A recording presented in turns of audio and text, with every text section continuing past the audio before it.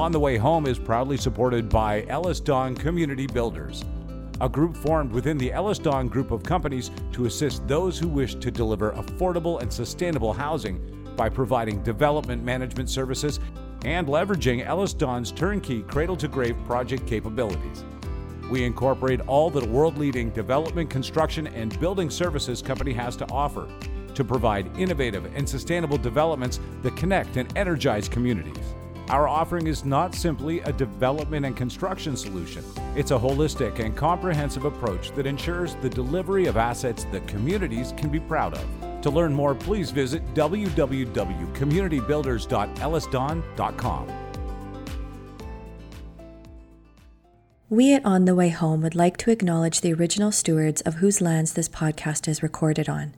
In York Region, we recognize we're on the traditional territories of the Wendat, the Haudenosaunee, and the Anishinaabe peoples, and that this is the treaty lands of the Mississaugas of the Credit. And in Vancouver, we acknowledge that we are on the unceded territories of the Coast Salish peoples, the Musqueam, Squamish, and Tsleil-Waututh, whose presence on these lands continue to this day. Welcome to On the Way Home's Special Election 44 series. Join co-host Stefania Secha from the Canadian Alliance to End Homelessness and Michael Braithwaite from Blue Door as they interview various experts about the critical election issues related to Canada's housing and homelessness crises. Be informed when you head to the polls. Now enjoy this special election episode of On the Way Home. Welcome to another episode of On the Way Home. I am one of your hosts, Michael Braithwaite from Blue Door. And as always, I am joined by the wonderful Stefania from CAEH. Stefania, how are you? I'm good, Michael. How are you doing today? Good. These are indeed busy times. I think even more for you in the Alliance. What's going on at the Alliance? Well, we are in the throes of the election. You know, when the election started, was it August 16th? It was, quiet. Folks are still on vacation away. And now we are in the throes of September. Everyone is very aware. Everyone's paying attention. So we're just making the most of that with our Vote Housing campaign, which I encourage everyone to check out, votehousing.ca. But Michael, I know you folks are really busy as we think about more of like the practical side of voting and what you folks are doing at Blue Door. Do you want to tell us a little bit about that? Yeah, it's really cool. I mean, and it feeds into our guest today. For many years, when it comes to elections, we've been fortunate enough to have Elections Canada come in. They'll set up booths. And for people experiencing homelessness at Blue Door, they're able to get their vote in. And so many of our clients, they want their voices heard, and that's a great way to do it. And this year has been a little different, which is so cool. And Elections Canada has been great to say, all right, how are we going to make this work? So they're going to be dropping off these mail-in ballots that we can fill out, then they'll pick them up. It's wonderful to work with the organization, which leads us, which is a great segue into today's guest. You want to hear about him? I cannot wait. Today we are joined by David Le Blanc, who is the Assistant Director for Stakeholder Mobilization at Elections Canada, where he's been working on reducing barriers to electoral participation for Canadians for many years. Before joining the Federal Public Service, David worked on food security and human rights issues in Northern Thailand. David, welcome to the show. Thank you so much. It's a pleasure to be here and an exciting time to do it. Yeah, agreed. So as you know, you'll be kicking off the first of our election series. So we're so appreciative to have you join us on the show today. First of all, can you tell us a bit about yourself and particularly what it means to work in stakeholder mobilization? Yeah, absolutely. So I have been with Elections Canada for about 12 years now. And before that, I did work in Northern Thailand, working with displaced farmers and community leaders on food security and human rights issues, which was an absolutely wonderful experience.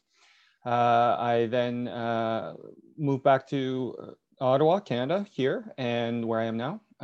And I've been working with Elections Canada since then, but in various capacities, different roles. But I have been working in this present role in stakeholder mobilization since 2013. And stakeholder mobilization is just kind of really a term we use for outreach in many senses. But one of the things I guess makes it different is because we're a very small team at Elections Canada, and Elections Canada itself, when compared to other agencies, and most other agencies and departments in the federal public service. We're actually quite a small unit as a whole. But we have a national mandate, so we're really small. And early on, we figured out a few key lessons, one of which is that we are not the experts in a great many things that are not elections related, including lived experience of, let's say, electors with disabilities or youth and things like that. So we had to come up with a strategy about how we can effectively reach folks that are in certain demographics within Canadian society that face more pronounced barriers to electoral participation when compared to the general population in Canada. So that's kind of what we say, stakeholder mobilization. My team doesn't work typically directly with electors, individual electors. We we have a really broad, expansive advertising campaign that very much universal design and really tries to get out to everyone. But what I work with, my team, is I get to work with really switched on organizations that work within those demographics, so certain populations in Canada that face those barriers. And we rely on their expertise and their knowledge, and oftentimes their embeddedness within those communities to help us get the word out about where, when, and ways to register and vote, for example, and how their members can participate in Canadian elections. So a little more specifically, how we do that is we listen a lot. Everything that we do is evidence-based. So we go back after an election, we conduct postmortems and see how the election went. We talk to folks. We talk to these organizations that work with the populations that face these barriers. And we're constantly trying to improve the way that we offer our services. So that's where my team operates. Now, there's a distinction between my team, which works at the national level, and we work in between elections, during the election, before and after. Once an election gets called, the authority to deliver the election gets delegated from the Chief Electoral Officer of Canada down to returning officers in all 338 electoral districts across the country. So in terms of actual individual services that are being offered, like where the rubber hits the road, so to speak, that's determined by the returning officers. So one of the things that we really encourage folks from these communities, or representing these communities, or embedded within these communities, to do is to make sure that they do connect with the returning officers, to make sure they're aware of the services, and make sure the returning officer is aware of their communities and their electoral needs. And then, as Michael pointed out, we really do everything we can to ensure the accessibility of the vote. That is so informative. Thank you. Thank you for that. Now, listen, what we're hoping people will get out of today's podcast episode are concrete ways people with no fixed address can vote. So first of all, I'm wondering if you could step through some of the barriers Elections Canada is trying to navigate in order to make voting more accessible. Absolutely. So as I'm sure you folks and your audience can imagine, there are, or there certainly can be, many barriers that people experiencing homelessness might encounter. So not the least of which is the logistical and administrative component of having a physical address to cast a ballot. So under the Act, the Canadian Elections Act, all electors must be registered to vote. And in order to do that, you have to have an address. Now, that being said, everyone can vote. Now, I'll speak more on that a little bit later, but we just simply, Elections Canada needs to be able to place an elector in a spot. The reason for that is there's integrity issues, to help us ensure that nobody's voting twice, and frankly, there's the democratic reason of we live in a representational system where we vote for a member of parliament, a local member of parliament, of which the political party that receives the most seats, meaning the most members of parliament, get voted in, well, their leader becomes prime minister. So you want to situate that elector to the appropriate member of parliament. So there's all sorts of reasons why an address is necessary, but we fully recognize that that very fact could produce, or certainly does produce, barriers for certain electors. So we know the logistical component of not having an address is a barrier in and of itself. Another barrier that people without fixed addresses may face is just access to information about the election. So a lot of Canadians are going to be familiar with the voter information card, for example. So this is a card that gets mailed to every single registered elector before the election, and it has all their polling site information, where to vote, when to vote, and the accessibility features that'll be available at that polling site, and phone numbers to reach out, in case you have any issues or concerns. So obviously, if you don't have a fixed address that we're aware of, you won't get that voter information card, and that is a barrier itself.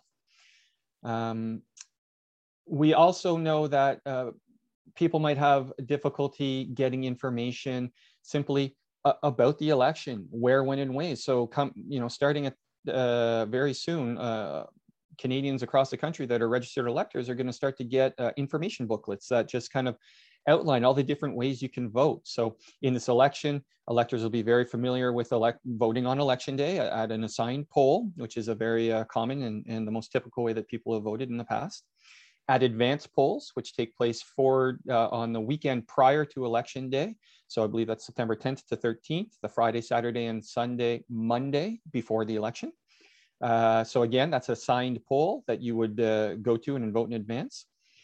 You can also vote by mail, which we've tried to make easier for this election. You can register online to receive a kit, your ballot kit, which you fill out and then drop postage paid in any mailbox, Canada Post mailbox to get to us. You can go to an Elections Canada office, and there are hundreds across the country that are open right now. You can go and vote, in fact, right now at those Elections Canada offices. You'd vote by special ballot there. We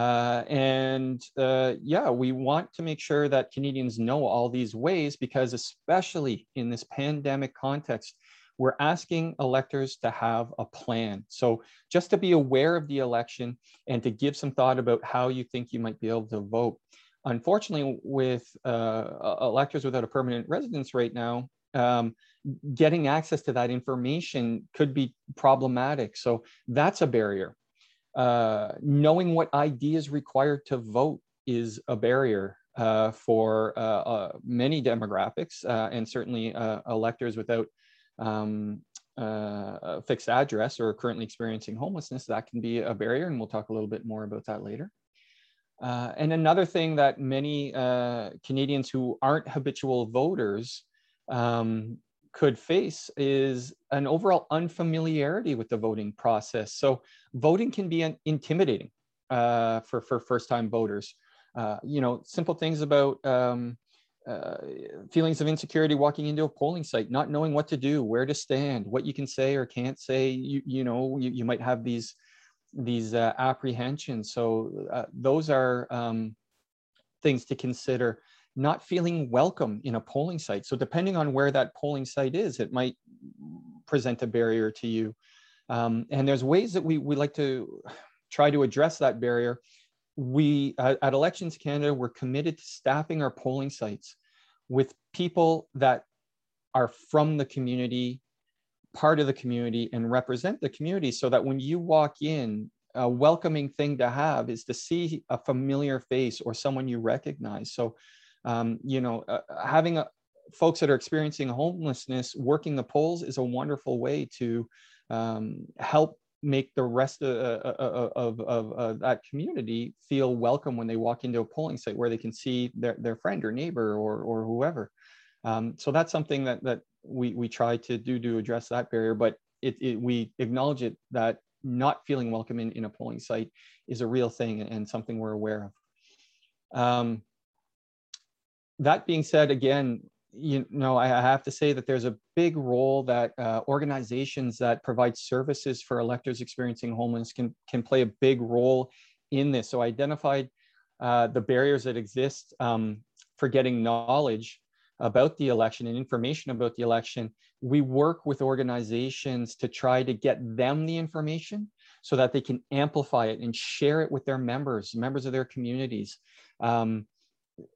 In between elections, there's a lot, and in preparation for elections, there's a lot of things that can be done. For example, we work with a wonderful organization called the Democratic Engagement Exchange out of Toronto. They're a national organization, and they have a couple wonderful programs.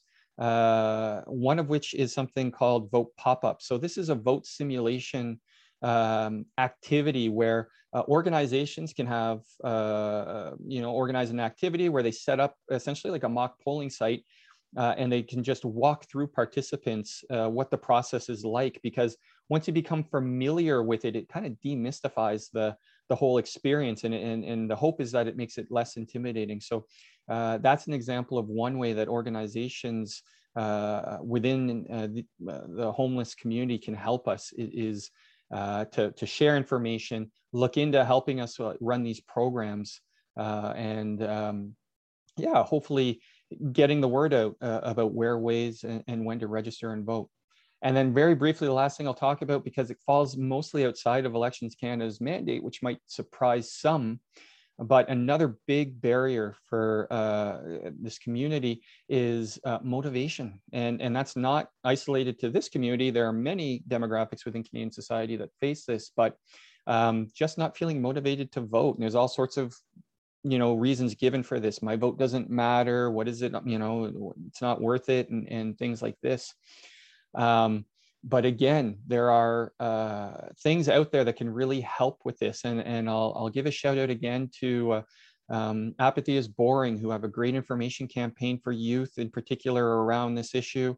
Again, the Democratic Engagement Exchange have a wonderful product called Democracy Talks that really seeks to make civic engagement accessible for a broad set of audiences, because it doesn't ask you to vote. It asks you a very simple and accessible question, which is, what matters to you? That's a question every single person can answer. You don't have to be an expert on anything to speak from the heart about what's important to you. And it then goes on to an activity-based experiential learning activity based on talking about the things that are important to you, and then draws a connection to how, maybe the different ways you can participate to see the world become a way that you'd like it to be, and where voting might fit in that. So it's a great thing, and something I'd like people to be aware of. So that's the Democratic Engagement Exchange. So those are just some of the barriers I've highlighted that I think are most relevant, and I've dabbled a little bit on how we address them, but I'll give a few more details later on for sure. Absolutely. And thank you, David, for such a thorough answer. I thought that was amazing. And it's just nice to know that you folks are aware of them as well and are working on them. It's just, of course, you folks, like you were saying, you're a small organization considering what you're taking on. And I love that you noted motivation, because I think that's definitely something folks should consider. And so thank you for identifying those campaigns we can check out. So I kind of want to start us off with sort of now that we're kind of getting to the more practical questions around how to make voting accessible for folks with no fixed address. So my first question is, where can people go to find out if they're eligible to vote? Well, that's a simple question to answer. If you are a Canadian citizen, 18 years and older as of September 20th, the date of the election, you are eligible to vote, bar none. So that's a really important thing. Many people might not know this, but Canada actually has one of the most accessible voting systems in the world when considering this, meaning there's only one individual in all of Canada who fits that criteria, that they're 18 years old and Canadian citizen and cannot vote, and that is my boss, the Chief Electoral Officer of Canada. Every single other person in Canada that is citizen that is 18 years and older can vote. And having a fixed permanent address is not a requirement.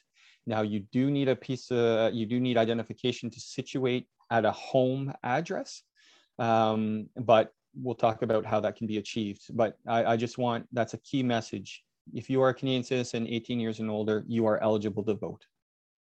Construct, a social enterprise by Blue Door, provides high-quality residential and commercial construction and property services in the Greater Toronto Area.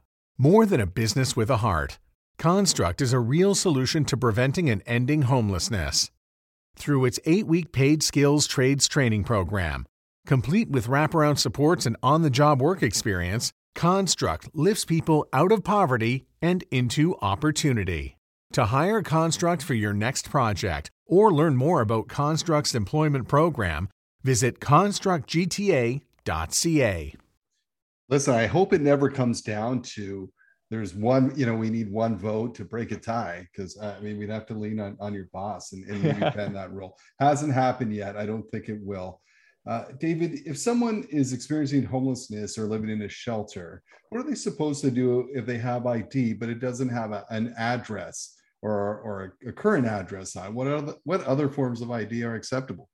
Sure. So let's talk about the entire ID regime, just so people, I don't want to cast assumptions about the various types of ID that people had. So I'm going to give a lot of examples because I know how diverse, the community can be about folks that are experiencing homelessness. So I don't want to make sure I leave anything out. But the most common option, of course, I think most electors are familiar with, is that one golden piece of ID, which is in the act. It's that it has your name, your current address, and a photo. So that's in the act. It's legislation that determines that. So the one piece that most people think of course, is driver's license. Now, recognizing that, so here's one thing I'm going to say right off the bat. I think it's a really important piece of information. Elections Canada accepts expired ID. This is really important. So the other thing I'll mention is that you can only vote once in Canada. That's obvious. And you vote for where you consider your home. So if you're temporary, if you're you're a student, okay, you're a student abroad, maybe you haven't landed in residence, maybe you're staying on the couch of a friend or family member, you're migrant laborer, you're working in temporary camps somewhere far from home. You can still vote if you have your driver's license, even though you're not currently residing there. You can vote for your home electoral district at an Elections Canada office or vote by mail, because we'll send the ballot anywhere, right? So even if you're not living it where you consider home, we'll send it. You just punch that in your address and we'll send it to where you are. So we accept expired ID. It just has to have the address on it that you want to vote for, where you consider home, okay? So that's the important thing. Now, apart from that, option number 2 is a broad list. And when I say broad, there are over 50 pieces of identification on that are accepted at the polls that help you prove your identity and address. So I would encourage everyone to go to elections.ca to check out that list. And I'll just give a few examples, because when I say broad, I'm not kidding. So there's a lot of ones that people think are likely, like social insurance number cards, birth certificates, health cards, etc. But there's some that folks might find less obvious. For example, status and band cards are accepted, library cards, hospital cards, and even a pill bottle with a prescription label on it with your name, that can serve as proof of identity. Bus passes. Common ones are cell phone and utility bills. Again, some folks might have mobile phones, right, from wherever they are. We accept those as ID. Employee cards, all sorts of things are on that list.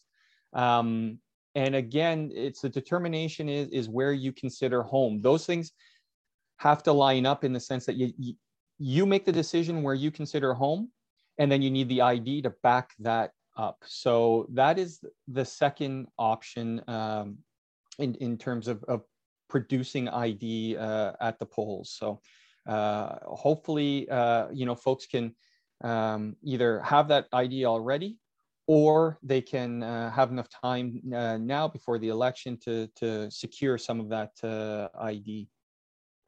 And that leads me directly into my next question. Great segue from you, unintentionally. We have a lot of clients at Blue Door, and I'm sure at a lot of emergency housing providers throughout the country that come in with absolutely no identification. And that's a bit of an issue when we try and get them health care, et cetera. What do they do on election day in that case? Yeah, absolutely. So another key message I want folks to leave with is show up to vote. And that means we are going to try to make sure that you can vote. Now, the earlier you've decided to vote, the better. And if you've reached out to the returning officer in your ED, all the much more better because they will be able to communicate to you options. But we've thought of this. There is a third option. So, you know, if you don't have your driver's license, fine. We have that big list of ID. If you don't have anything on there, that's still fine. What you need to do is you need to find a neighbor or friend that lives in where you consider home. So that would be assigned to the same polling station that you would be in your home. And they will show up on election day at the polls or advanced polls, and they would vouch for you. So there's a few criteria here. That individual who's vouching for you needs to be able to prove their identity and address. So they would have to have that ID lined up. The other thing is they can, one, they have to be, as I said, assigned to the same polling station. So you can't get someone, you know, living in Saskatchewan to come who's voting in Saskatchewan if you're living in downtown Toronto, for example. So that's another thing is that you know, the intent is that it's someone who knows you and is a neighbor type thing, or, you know, in your community where you're currently at.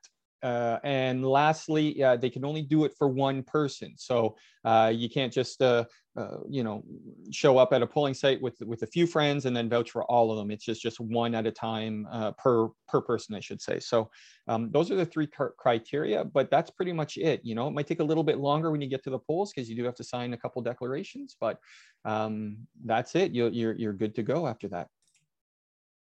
That's so great to know. And I don't know if you're watching my face, but I'm just like learning so much because I thought I knew a lot about voting and there's so much I did not know. So this has just been, for me personally, very informative. And I think I just wanted to highlight one more document that I would love for you to talk about. And that is the letter of confirmation of residence that's available to folks. So I have a 3-part question related to this document. Who is that available to? How can someone get it? And then how do they use it in order to vote at the polls? Great question, because this is an extremely important piece of ID for this demographic in particular. So electors that are experiencing homelessness presently. So to answer your first question, it is available to everybody, and what it is, everybody who needs it, and what it is. Again, we acknowledge that producing more traditional pieces of ID might be difficult for some. And frankly, a lot of this could just come down to timing. Like you just happen to be in between places or even, you know, you might even have finally landed a place. You finally, you know, got to rent a place, a room in a place, and you just haven't had a chance to get any mail switched over or things like that. But you're still getting services from one of the community organizations. So here it is. So the letter of confirmation is available on the Elections Canada website. So elections.ca. Right now, our elections webpage is live. You click on the identification section. You're going to see all that big list of ID, and near the bottom, you'll see a category of letters of confirmation. Well, you can click on there. It's going to take you to a PDF of the actual letter. So if you're an elector, you can print that out, fill it out, and then you have to get it signed by an institution who can essentially verify your claim that you are who you say you are and that you are a member of this community and reside in this area. So examples of these institutions that can sign this letter are shelters, for example, institutions that provide meal services, community-based residential facilities, and there's a couple others. So go and check. But this list is managed by the local returning officer. So I have a call to action for all your audience out there that think that they might qualify as an institution that could issue these letters. Please reach out to your returning officer and ask them, hey, you know, I work at this institution. We provide these services for electors facing homelessness. Are we on the list that you have? It's you know, it's technically called the list of designated establishments, but you know, just say, hey, can we issue these letters of confirmation? And they might either say yes or well, I don't know, you're not on the list, tell me about who you are and what you do, and then you know, if you qualify, then you get on the list.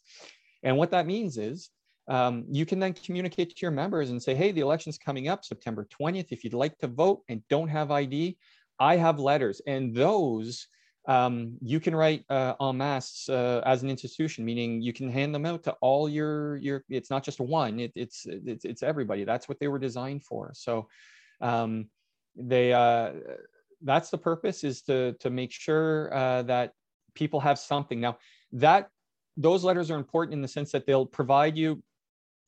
So if you have one of those letters, you formally fall under that option 2. So you will need one other piece of ID, but it doesn't have to have your address. So this is the library card. This is the bus pass, the pill bottle, the hospital bracelet, anything else, anything that's on that list. If you can get your hands on it, you take that and that letter of confirmation, which provides you the proof of address that you need. Then you're good to go.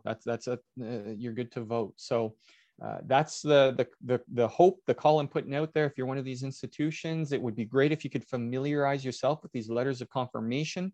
If you think that you qualify to issue them, and make sure that your members are aware of them so that they know to ask, and reach out to your local returning officer. And if you want to know how to do that, by the way, on the election site right now, elections.ca, the first thing you'll probably see in the left-hand corner is the voter information box. You put your postal code in there, or the postal code of your organization if you're looking to see who your returning officer is. You click that. There's a button to press. Where is my Elections Canada office located? It'll have the contact information, the address, and phone number. So please don't hesitate to reach out to them. And that's pretty much it. We know it's a very useful piece of documentation, but maybe one that not a lot of folks are aware of. So a kind thank you for mentioning it, because it's an important one. Yeah, I agree, because I was very familiar with the vouching, but I think, the barrier for that is sort of one per person, one voucher per person. So I feel like this letter of confirmation of residence is another alternative that hopefully folks can take advantage of. So yeah, thank you for explaining what that was, because again, something new I learned in preparing for today's podcast. So, I was kind of mentioning this earlier, but this federal election came up really quickly. I think for those in the know, they saw it coming, people who follow politics closely. Our organization, of course, because we're close with the federal government as lobbyists, we kind of saw it coming. But and you mentioned the barriers earlier at the beginning of the podcast. So given what you focus on, and this is why we're so excited you were able to make time for us today, I'm wondering if you can share what else you're working on to make voting in future elections more accessible for folks experiencing homelessness or housing precarity. Yeah, that's great. So, obviously right now during the election, that is 100% what we're focused on, is the delivery of that election. But aside from that, there's two analogies I like for Elections Canada. One is that we're essentially the referee in a big multi-partied hockey game. So we watch the game and we make sure everyone's playing fair and things like that. That's one. Another is we're almost in many senses a huge wedding or major event planner. That's what it is. Everything's driving towards this big day. The problem for us that we face, and we are mandated to just, it's, sentence one in our mandate, we have to be ready at all times. Well, in a minority context, we don't have a crystal ball. We are at the mercy of the sitting government about when they call an election, and we just have to be ready. And as folks can probably imagine, this can present a lot of planning and administrative challenges for us. We're not new to this. We've been around since over 100 years now, 1920. We're actually the oldest independent electoral management body in the world. But this election in particular was a first for us, given that it is the first election in history that has been run during a global pandemic. So it's our first pandemic election. And to exacerbate all that, well, we were in a minority government. So we really didn't know, like you folks or folks that are engaged in politics, we do try to read the tea leaves and such, but we don't have any inside information. We just have to be ready to go, and we have to make planning decisions with the information that we have available at the time, and just go with it. And we try to be dynamic and roll with the punches, but this is the best we can do. So, I mean, to answer more specifically your question, once we're done and we get in between elections, we got to be ready for the next one. So if it's another minority government, that means, almost immediately we got to be ready to go again, just in case. If a majority government gets elected, well, then there's a fixed state election in 4 years in October, 4 years after. It gives us a little more time to plan things out and such. But no matter what's happening, the chief electoral officer is dedicated to an elector and stakeholder-driven strategy about how we deliver things. Essentially, we want to understand the needs of Canadian electors, and we want to work towards meeting those needs. And for us and my team in particular, that means consulting folks that are experiencing these barriers, trying to understand their experiences with the electoral process and democratic participation, and seeing what we can do to remove those barriers. That's really important for us. So practically speaking, once the election's done, well, we're just, in many ways, just getting started again on the next cycle. We go right into postmortems. We're evaluating the election. We're talking to folks. We're sending out surveys. We're trying to understand how things went. Once we're at Elections Canada, we're committed to evidence-based decision making. So once we have this data, we have a lot of really smart folks that work really hard on figuring out what we can do. And times are changing, and we have to adapt to meet the needs. So, for example, this election is the first time ever that you were able to order your vote by mail kit online. That was a new adaptation, just because we anticipated a higher demand for vote by mail because of the pandemic. So we're constantly trying to evolve.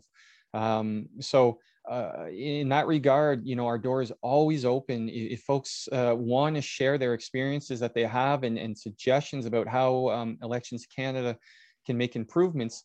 Now, we always have to operate within the Act. That's what we do, essentially. When you boil it down, we administer the Canada Elections Act. So it's Parliament who decides many key things. But we have room to figure that out and how we can implement the things that are in the Act. So that's where the feedback's really important. And at the end of the day, Canada's democracy, our democratic health as a society, is all of our responsibility. And we really need everyone's feedback. And if people are silent on these issues, and frankly, for lots of obvious reasons, people that face barriers, a lot of times their voices don't get heard. Well, we encourage those folks to step forward, because we're listening, and we'll do what we can to make the experience, as efficient, pleasurable, welcoming as possible. So, that's our commitment. Hey, I believe it. That is passion, folks, right there. David, you've said this before, but let's say it again. Where can people go to find out more information? This is really important, Michael, so thanks. Elections.ca is the single authoritative source for information about the election. Now more than ever, if you're ever in doubt about, if you see anything that raises an eyebrow, check us out at elections.ca. It is the authoritative source for information. Follow us on social media. We're on Twitter, Facebook, YouTube. I won't give out the handles, but you'll find us. We're there. Follow us. You'll get the most up-to-date information about it. And like I said, through elections.ca, you can connect with your local Elections Canada offices to make sure that you have the most directly relevant information to you and your specific situation. So please do check us out, elections.ca. Well, David, again, thank you so much for making time in your very, very busy schedule as we're in the middle of a pandemic election, first ever for Canada on the federal front. And again, just thank you so much for joining us on the show today. Well, thank you so much for the opportunity. This was important. I wouldn't miss it. Thank you so much for the work that you do and your organizations, and frankly, the work that some of the organizations that listen to this podcast do. It's valued, and wonderful opportunity for me to come and speak passionately about something I love to do. So thank you so much. Wow, I love to see it. Someone who's so passionate about their job. And as you said to David, that was so informative. I'm thinking, a pill bottle, really? That's incredible. And I kept thinking back to our clients, right? And what are some possible things? And I mean, he was just going, I think, taken a few things off the list. There's so many. So what a great informative podcast. Yeah, absolutely. I was really genuinely surprised about some of the things. Again, just thinking, it's not my first election. I used to cover elections, but it's genuinely just so interesting to learn how much they've opened up the IDs that are usable. Sorry for the background noise. So yeah, all of that was just really, really great. And before we sign off, I just wanted to take one tick.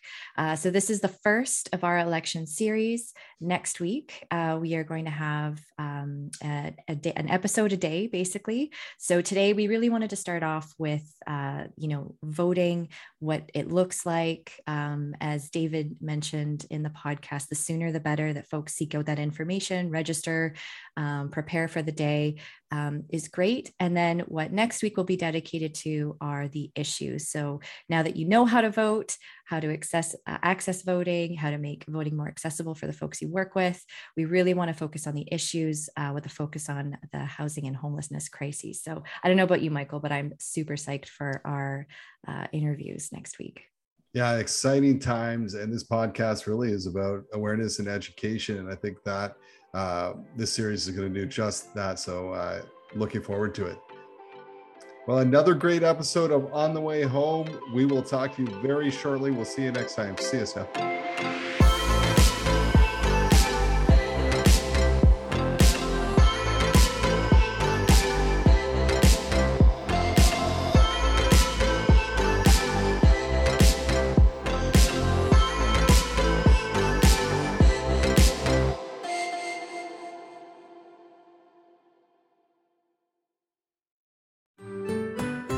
I'm Andrea Askowitz. And I'm Allison Langer. And we are the hosts of Writing Class Radio, a podcast, but we are so much more. We have writing classes. So if you are looking for live online classes where you can join a community, write to a prompt, get feedback, and get better, check out all our classes at writingclassradio.com. And listen to our podcast wherever you get your podcasts and at writingclassradio.com. Produced by Crier Media and distributed by the Sound Off Media Company.